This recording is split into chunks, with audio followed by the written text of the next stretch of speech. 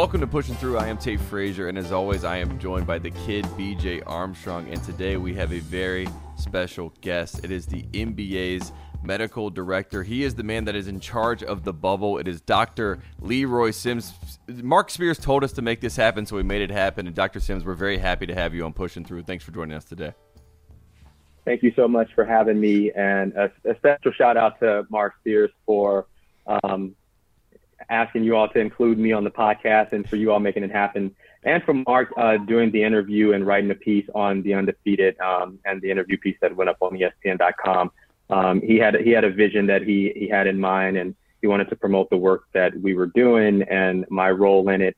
And he said, we're going to do it. He did it. And I'm just so appreciative of the work that he's done. So shout out to Mark. Well, Dr. Sims, I want to thank you so much. And I have so many questions. I feel so much better just having you here.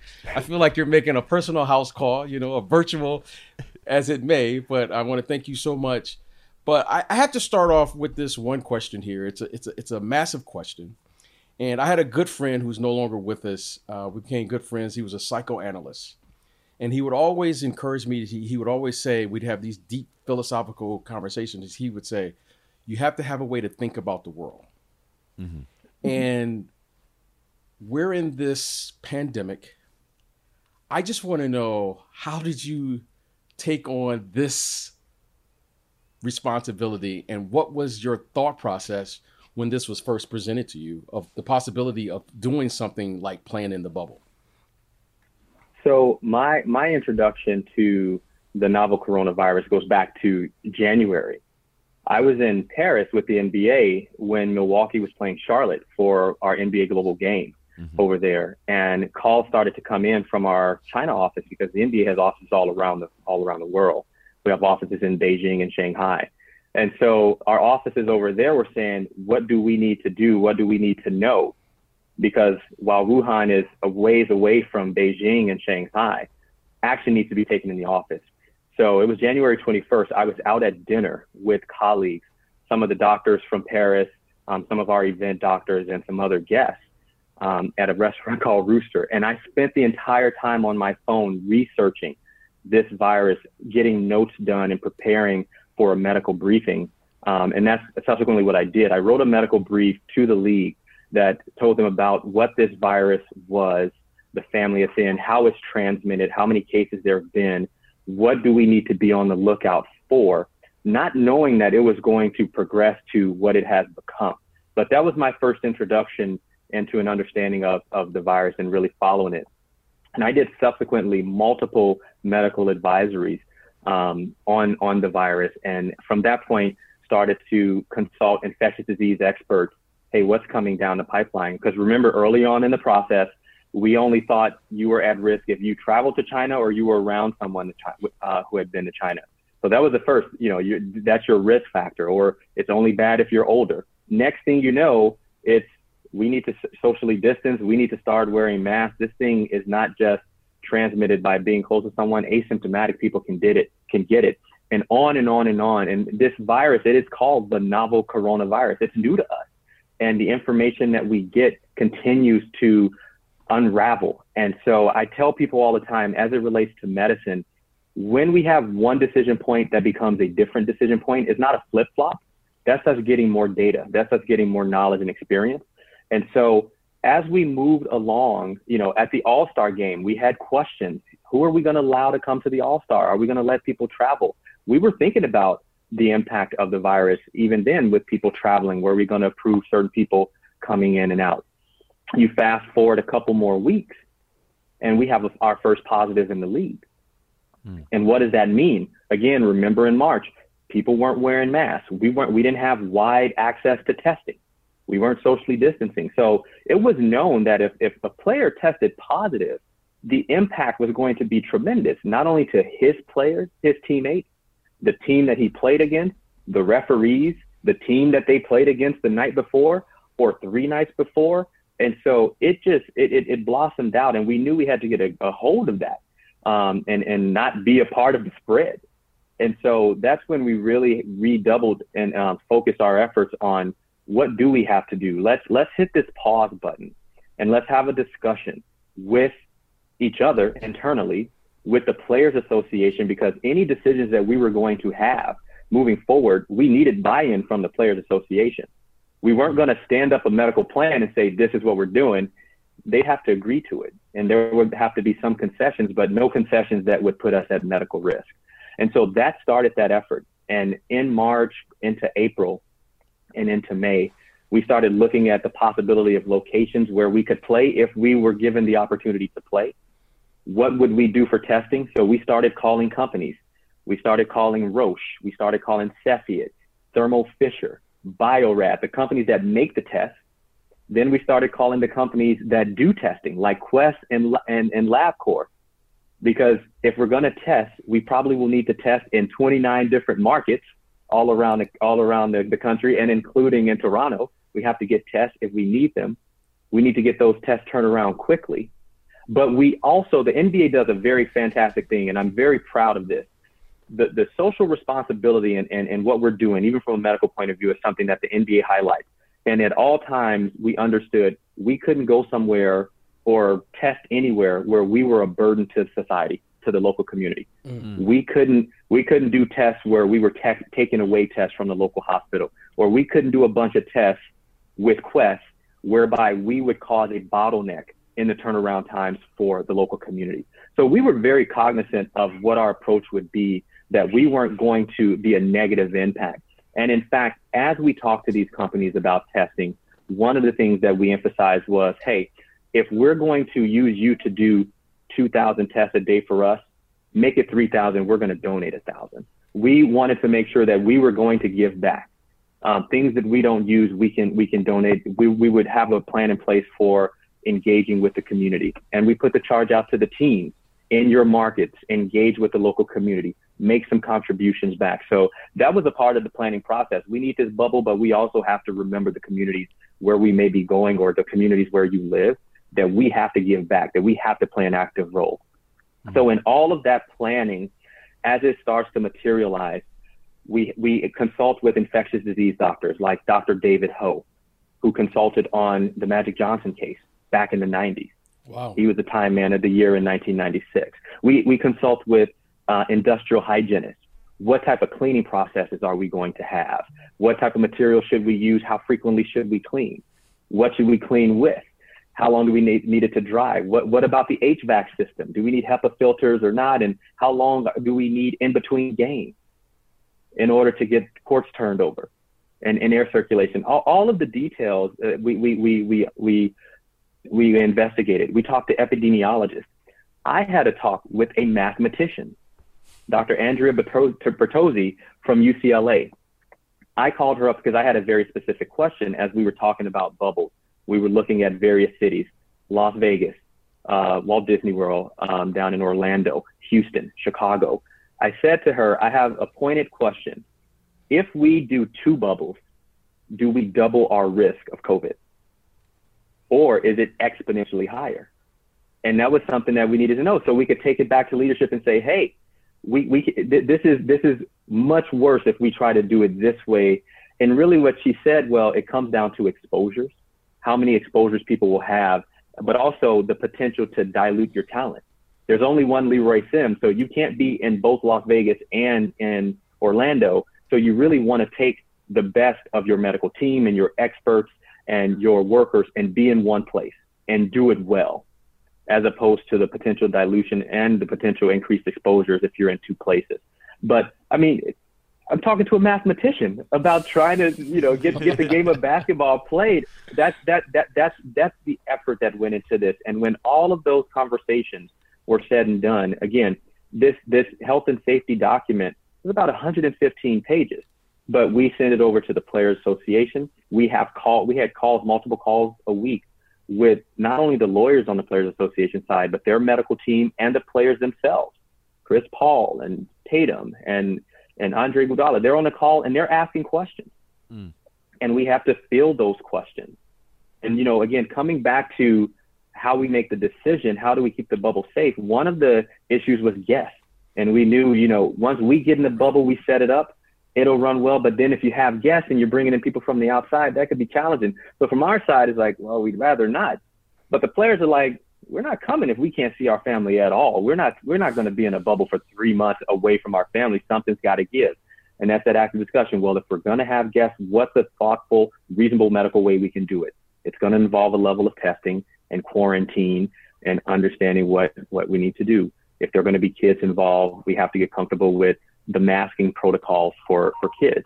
And so, I've spoken to a pediatric infectious disease expert about that. I mean, we've done so much homework, but it was a massive, massive collaboration, lots of brain power, lots of discussion, standing there answering questions. And I think that has been a very big, important piece to the puzzle as well. Standing in front of a Zoom call or in front of a room and fielding the question. No question is a dumb question. You have to ask. That's very important, because no matter what me, the doctor, prescribes for you, if you don't believe it, if you don't trust it, even if it's the panacea that I know that's going to cure you, if you don't believe it, you're not going to take it. So even though I prescribe the thing that will cure you, we have to have a relationship. We have to have trust in order for you to believe in that regimen and to carry it out. So it's a partnership. At all points, I see medicine and what we're doing as a partnership. And I believe that's how we were able to get this bubble intact, get it set up. And that's how now we are able to say, for the past 5 weeks, we haven't had any players test positive. Players are there to play basketball. We're keeping them healthy and safe. The game is on. And that's pretty much a rundown right there, right? If you haven't kept up with the NBA bubble and why it's working, just listen to Dr. Leroy Sims right there break it all down. That was an amazing monologue. Doctor, we appreciate that. I feel like I am all caught up to speed, but I do want to ask about a few things. Contingency plans. I feel like that is a buzzword when it comes to the NBA and Adam Silver especially. There's a plan in case of emergency. There's a plan in case of that plan, and the list goes on and on. So you say you guys found out in January and you start putting together the first plans. Did you feel by the time you were at All-Star in February that we should be ramping things up? Because it did feel from the outside looking in that it kind of the Rudy Gobert moment, when we figure that out, the game stops and that's it. But there seems to be that you guys were already in the mode of putting a plan together at that point in March. Well, that's the MO of the NBA. And my background in medicine is I'm an emergency physician. Yep. So when I see someone, the first things I have to do is consider the worst case scenarios. And in medicine, what we have is what's called a differential diagnosis. So if you stub your toe, I don't go stub toe. I go, what are the different processes that this could be? It could be a contusion, could be a laceration, it could be a fracture.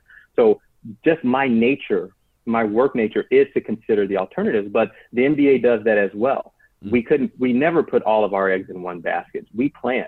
When we have an All-Star game, the planning for the All-Star game starts a year in advance.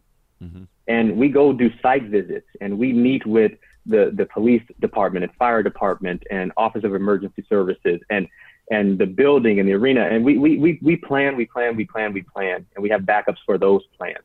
And so remember, when we were in Chicago for All-Star game, we didn't have a lot of cases in the United States of America. This was still seen as a virus that was external to us.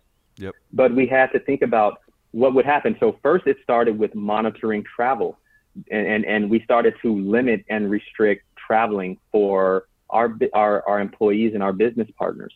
We took a look at the intelligence that was coming from the State Department and from the CDC, from their travel advisory list, and saying certain countries you can't go to. But then we started to take proactive steps and saying, you know what, we're going to reduce all travel to only business essential travel.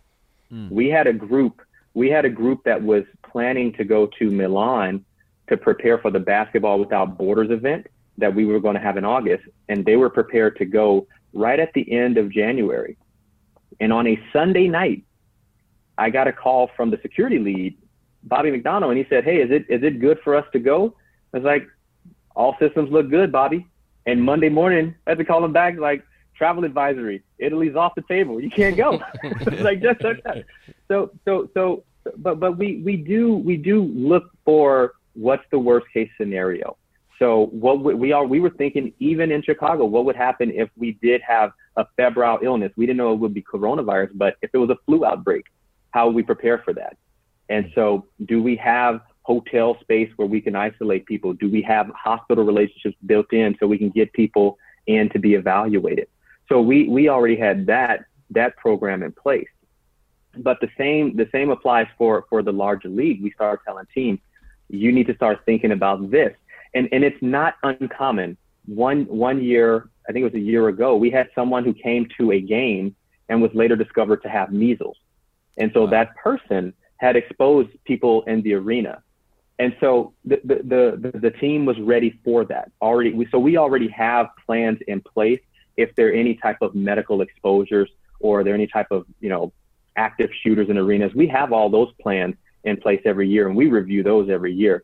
So to some extent, the league is already prepared for infectious disease outbreaks like measles or flu or what may have you that may spread amongst the players, amongst the fans. So we had all that. We just had to augment that to something that was more specific, that was looking like it was looming to be a pandemic. But that's what we do. And even now, while we're down in Florida, we have a hospital relationship with Advent Health. And we have a urgent care clinic on campus at the Coronado Springs Resort with doctors, nurses. We have x-ray, ultrasound. We can do labs. And that's for the players, the refs, and our guests. If that is not sufficient, we can take them out to Celebration Hospital, which is the closest hospital. And we have a VIP concierge relationship with them. But then we've also gone the extra step of looking into, well, what happens if the hospitals down there fill up? So we've vetted other hospitals in the region, Tampa, Jacksonville, but also we've looked into what we would need to do to medically evacuate people if the need came. So we all continue to plan to make sure that we're ready at moment's notice for whatever the issue may be, if it's containing the spread, if it's responding to a violent threat, if it's making sure we have hospital beds that are available to take care of people, and understanding if this hospital is full, what happens next, and not just relying on the hospitals to tell us, hey, we got a plan. It's like, let me see it. So, I can show you the 286-page document from Orange County Emergency Response, what happens if, and we get those documents and we review them because we need to know and be ready. Yeah. And that's something that Commissioner Adam Silver demands. He demands that, and it's not like, hey, we got it covered. He's like, no, show me what is it. Right. And so that is a part of the process of working in the league, that we have to have plans B, C, and D already. We're not. It's very hard to say to the commissioner, I'll get back to you. Yeah, I've been there. I've made that mistake before. Quick break to get a word from our sponsor, DraftKings. With football right around the corner, there is no better place to get in on all the action than when DraftKings Sportsbook, America's top-rated sportsbook app. You've heard it before, I'll say it again. To celebrate the return of football, DraftKings is giving all users a no-brainer to start the season. Listen up, because you don't want to miss this. Have you ever heard of a football team losing by 100 points? Well, for Week 1, DraftKings is ensuring that even if Kansas City were to lose in historic fashion, you would still cash your bet. That's right, DraftKings Sportsbook has moved the spread to Kansas City plus 101 points for all users. So even if Kansas City loses by 100 points, you still win big. With DraftKings Sportsbook, that's a no-brainer. On top of that amazing offer, DraftKings is giving away up to $100 million in prizes to all users who enter their free football survivor pool. All you have to do is sign up for DraftKings Sportsbook, enter their survivor pool, and you'll instantly get a share of up to $100 million in giveaways. Download the top-rated DraftKings Sportsbook app right now and use promo code LASTDANCE to take advantage of this no-brainer of an offer. That's promo code LASTDANCE to get in on all the action for a limited time only at DraftKings Sportsbook. Must be 21 or older, New Jersey, Indiana, or Pennsylvania only. Bonus comprised of a first deposit bonus and a first bet match, each up to $500. Deposit bonus requires 25 times playthrough. Restrictions apply. See DraftKings.com/sportsbook for details. Gambling problem, call 1-800-GAMBLER, or in Indiana, call 1-800-9-WITH-IT. And we're also brought to you by NHTSA. Everyone knows about the risks of driving drunk. You could get in a crash, people could get hurt or killed, but let's take a moment to look at some surprising statistics. Almost 29 people in the United States die every day in alcohol-impaired vehicle crashes. That's one person every 50 minutes. Even though drunk driving fatalities have fallen by a third in the last 3 decades, drunk driving crashes still claim more than 10,000 lives each year. Drunk driving can have a big impact on your wallet too. You could get arrested or incur huge legal expenses. You could possibly even lose your job. So what can you do to prevent drunk driving, you ask? Plan a safe ride home before you start drinking. Designate a sober driver or call a taxi. If someone you know has been drinking, take their keys and arrange for them to get a sober ride home.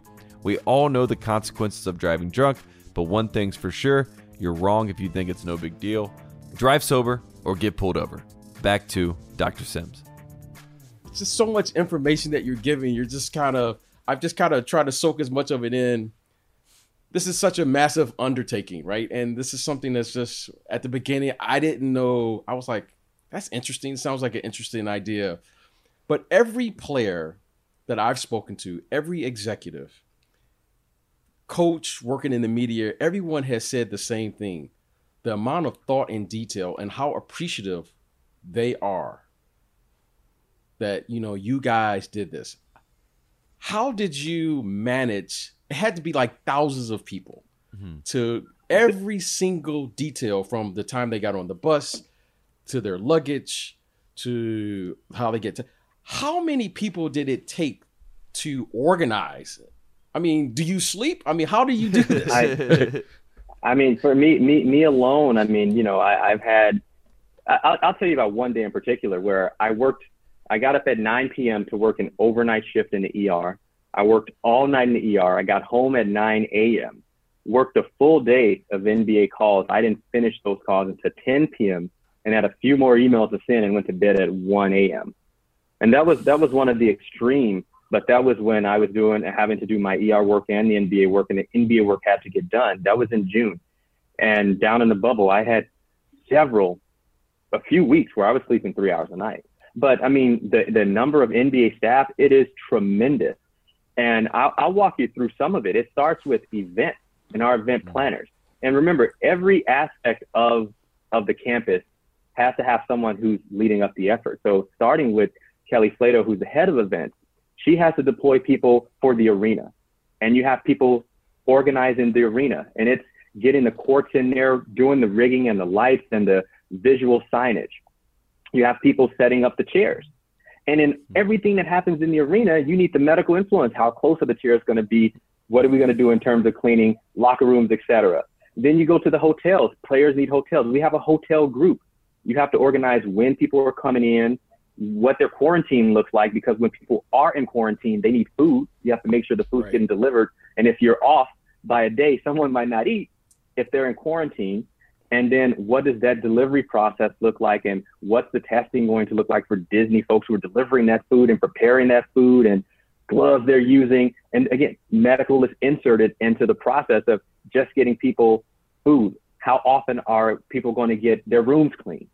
And trying to minimize the interaction there. Transportation. So you got to shuttle people around. Well, we have to space people out on the buses. Yeah. So we're going to need more bus space. We, want to maybe get a plexiglass barrier so that the bus driver isn't exposed to the players and back and forth, and again, like when we have people transported, we got to clean that bus space, and what that process look like, and on and on and on. So there's so much with media. How many media are we going to have in the room? When are we going to do our interviews? Right. Are we going to let players shower in the arena and then do interviews, go back to the hotel and shower and do interviews there? And there's so many media partners. You have to have that figured out, because media has to be ready to be transported to wherever those interviews are going to take place. How long is it going to be? Media access to us and the campus. Where are they going to eat once we're out of quarantine? And then you go into the details of the medicine, and I can speak to this part. Right. Let's start with the testing. How often are we testing? What makes the most sense? Who's doing the testing? Can we test the testers to make sure that they're not a risk? And when we do the testing, how do we get the results? Who's following up that result? If we're testing 1,600 people, one person can't follow all those results. And then you go beyond the testing. What happens if someone tests positive? Then we need separate transportation for people who are COVID positive. And it can't be the same transportation for everybody else, because you don't want that cross-contamination. We need separate housing for them. Where is that going to be? We need to make sure that they can get food in that housing, that they get good linen, and that when people test positive and they're in isolation housing, that they're not isolated. We check on them twice a day. There's a nurse that has to check in on those patients and let us know if anything is going on. We get them in touch with a mental health provider, a clinical psychologist who we have in the bubble, who will talk to them if they're amenable to it. We talk to HR, because if I can't go to work, then I got to let my supervisor know. But if I tell my supervisor I have COVID-19, well, that's kind of a violation of my privacy. I don't have to disclose medical information. And so our HR helps us navigate those waters. And so HR is involved, transportation, events, medical, media. It is so massive. Everything that you can think of that people have to do, we had to have a medical situation for it. Guys want to play cards? What's the risk in that? Guys want to play ping pong? What's the risk in that? Guys have to be on the bench for the game. How far out can we space those seats? To minimize our risk. The paramedics who are courtside, what type of personal protective equipment are they wearing? Are they being tested? Yes. But we have to negotiate that with the fire department and the EMS service to get them to agree to test. So, I mean, how big was it? How big is it? It's tremendous, because there are all of those moving parts. And while what we're talking about right now is sort of the outline and the basics, you want to also make sure that the folks down there have a good experience. So you want to make sure that the guys have access to golf or pickleball or whatever the case may be. So it's not just an austere environment, that it's something that is comfortable. And I think that was the surprise when the players thought about, man, potentially being down there for 3.5 months, like this is going to be miserable. But when they saw the effort that the events group went through to make sure that they had some comfortable accommodations, that you can get food delivered from Del Frisco's or Morton's, where it's like, there's the food Disney makes, but you have access to this outside stuff too. Some of the finer trappings that you like, being able to get things like fine wine delivered, that's a part of it too. We want to make sure that that's taken care of. But if that stuff is coming in, is it being done safely? So even if who's delivering what, it comes back to that. So we keep having to be inserted in all aspects of everyday life and the big picture, but that's the planning. And so I'd say maybe 700-800 NBA staff who are down there supporting this effort. I mean, it is massive. My event medical team, I mean, we're a team of about 8 that are down there. We have player health, and they're the team that puts together the protocols and liaise with the NBA Players Association. And their staff is probably 8 or so. You got basketball operations, everything. It's a lot of people doing a lot of work. I mean, the head of player health, David Weiss, I'm in California. I sent him an email at midnight and he responds. He's in Maine. I'm like, Dave, what? When do you sleep? If you're responding at 3 a.m., like, you got to sleep, brother.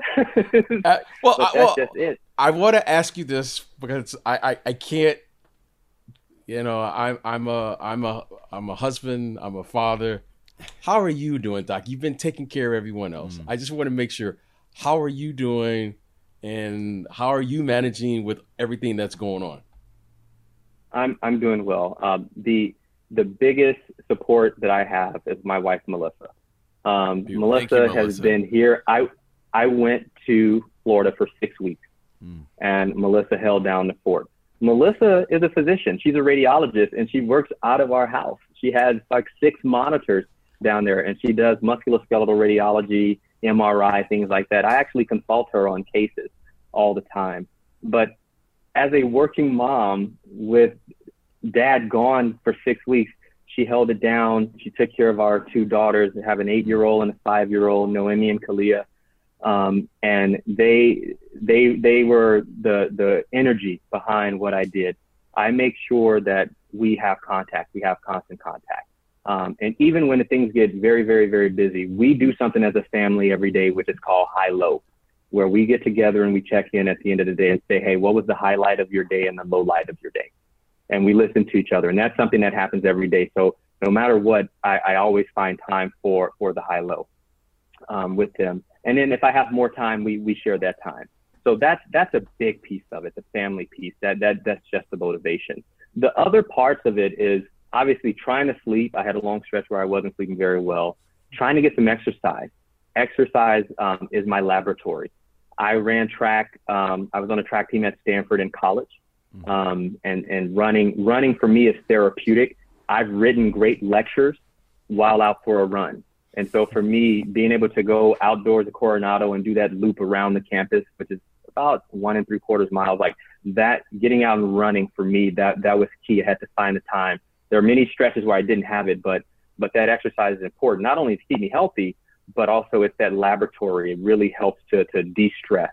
And, you know, trying to eat, and then surrounding myself with people who had my back. There were times where I was so busy I wasn't eating, but another person would bring food, you know, and having that support. So that's how I stayed upright during all this. But I will tell you this, as an emergency medicine physician and as a sports medicine physician, this is what I want to do. This is what I was made for. Like I'm the guy waiting in the hospital for something bad to happen. So this pandemic has actually been like, wow, this is fascinating. Like, you don't want to get too giddy about it, but it's like, this is what I'm here for. It's like, this hasn't happened in 102 years, but I still work in the ER right now, taking care of patients. And I'm on the front line, but I'm also doing work with the NBA, helping with the planning and the execution and taking care of patients down there as well. But this is my joint. Like, this is why I went into medicine. Like, I wanted to do this. Like, I am here for this. It's exhausting, but it's completely exciting. And because it keeps changing. We have our peak in May, cases start to go down. Now you get your second peak. What does that mean? And my favorite board game is the game of Risk. You sit there and you look at the board and you make calculated moves. And that's what this is. When we signed the deal to go down to Walt Disney World, they didn't have all those cases in Florida. And so all of a sudden now we're going into the belly of the beast. Like, what are we going to do? Can we do it? Let's do it. What is our plan? Does our plan stand up to what the environment will be? And we think we have the opportunity to be safe even in the midst of what was going on. And that's borne out. And I think it's a testament to the preparation and the hard work, to a large collaborative effort. And I think there's a lot of faith that the staff, because the staff are there too and at risk, that the players have had in us and in this plan. I think that the message I gave to the players when they arrived, and I think that what really speaks to all of this success that we're having, and we're not at the final horn. There's still a long way to go. But the message I had for them was this: you all are here to play basketball, and we want the game to go on. The foundation upon which we're building that basketball court is compliance. You have to do your job. I have to do mine. And you have to have my back. I have to have yours. And that is what's going to get us across. And as long as people are compliant and have been compliant, we've had a modicum of success in continuing the game. And so that compliance has gone a long way. I think people have had faith in what we've done. They've had belief in what we've done. And like I talked about with that panacea, we've prescribed a regimen that they believe in, and they're taking it, and it's showing results. And that's all you could hope for as a doctor. Yep, absolutely. Well, Dr. Sims, we appreciate you, and we wish you continued success in the bubble. And we're very happy that we have basketball, and I think the world is very happy to have basketball back. And now we see the inner workings behind all that. And we thank you for coming on, pushing through, and we'd love to have you come back on and share the story once we get to the finish line. Once the final horn hits and we have a champion and the bubble is all wrapped up, then we can all get back here and celebrate. I would absolutely love to. This has been a pleasure, a great conversation. I know there were other things that we may have wanted to get to, but I know I can go on and on, but there's that excitement. I mean, this is my thing. I enjoy it. So Doc, it's truly been a pleasure. Thank you very, very much for having me on. No, thank you. You're always welcome here. We could listen to you all day. Thank you for making a special house call. But more importantly, when we look back on this, and I mean this, we're going to remember what transpired down there in the bubble. Mm-hmm. And however we come out of this, I think what you guys have done under your leadership and the collaborative effort that you've had to make, the new normal will resemble something that you guys are doing. And we're so appreciative. And I want to say this. I think the world wants to thank you and the effort that you guys have done, because it's been just incredible work, incredible team effort, and it's been an example for all of us. So thank you so much for taking time. Thank your family for allowing you to work and do what you have to do. And I know we always try to have a balance, but as you and I know, there is no balance. we do our work. And again, thank you so much for coming on. And anytime, you're always welcome here. And thank you again for taking some time. Thanks for having me. Yep. Really appreciate it. Thank you.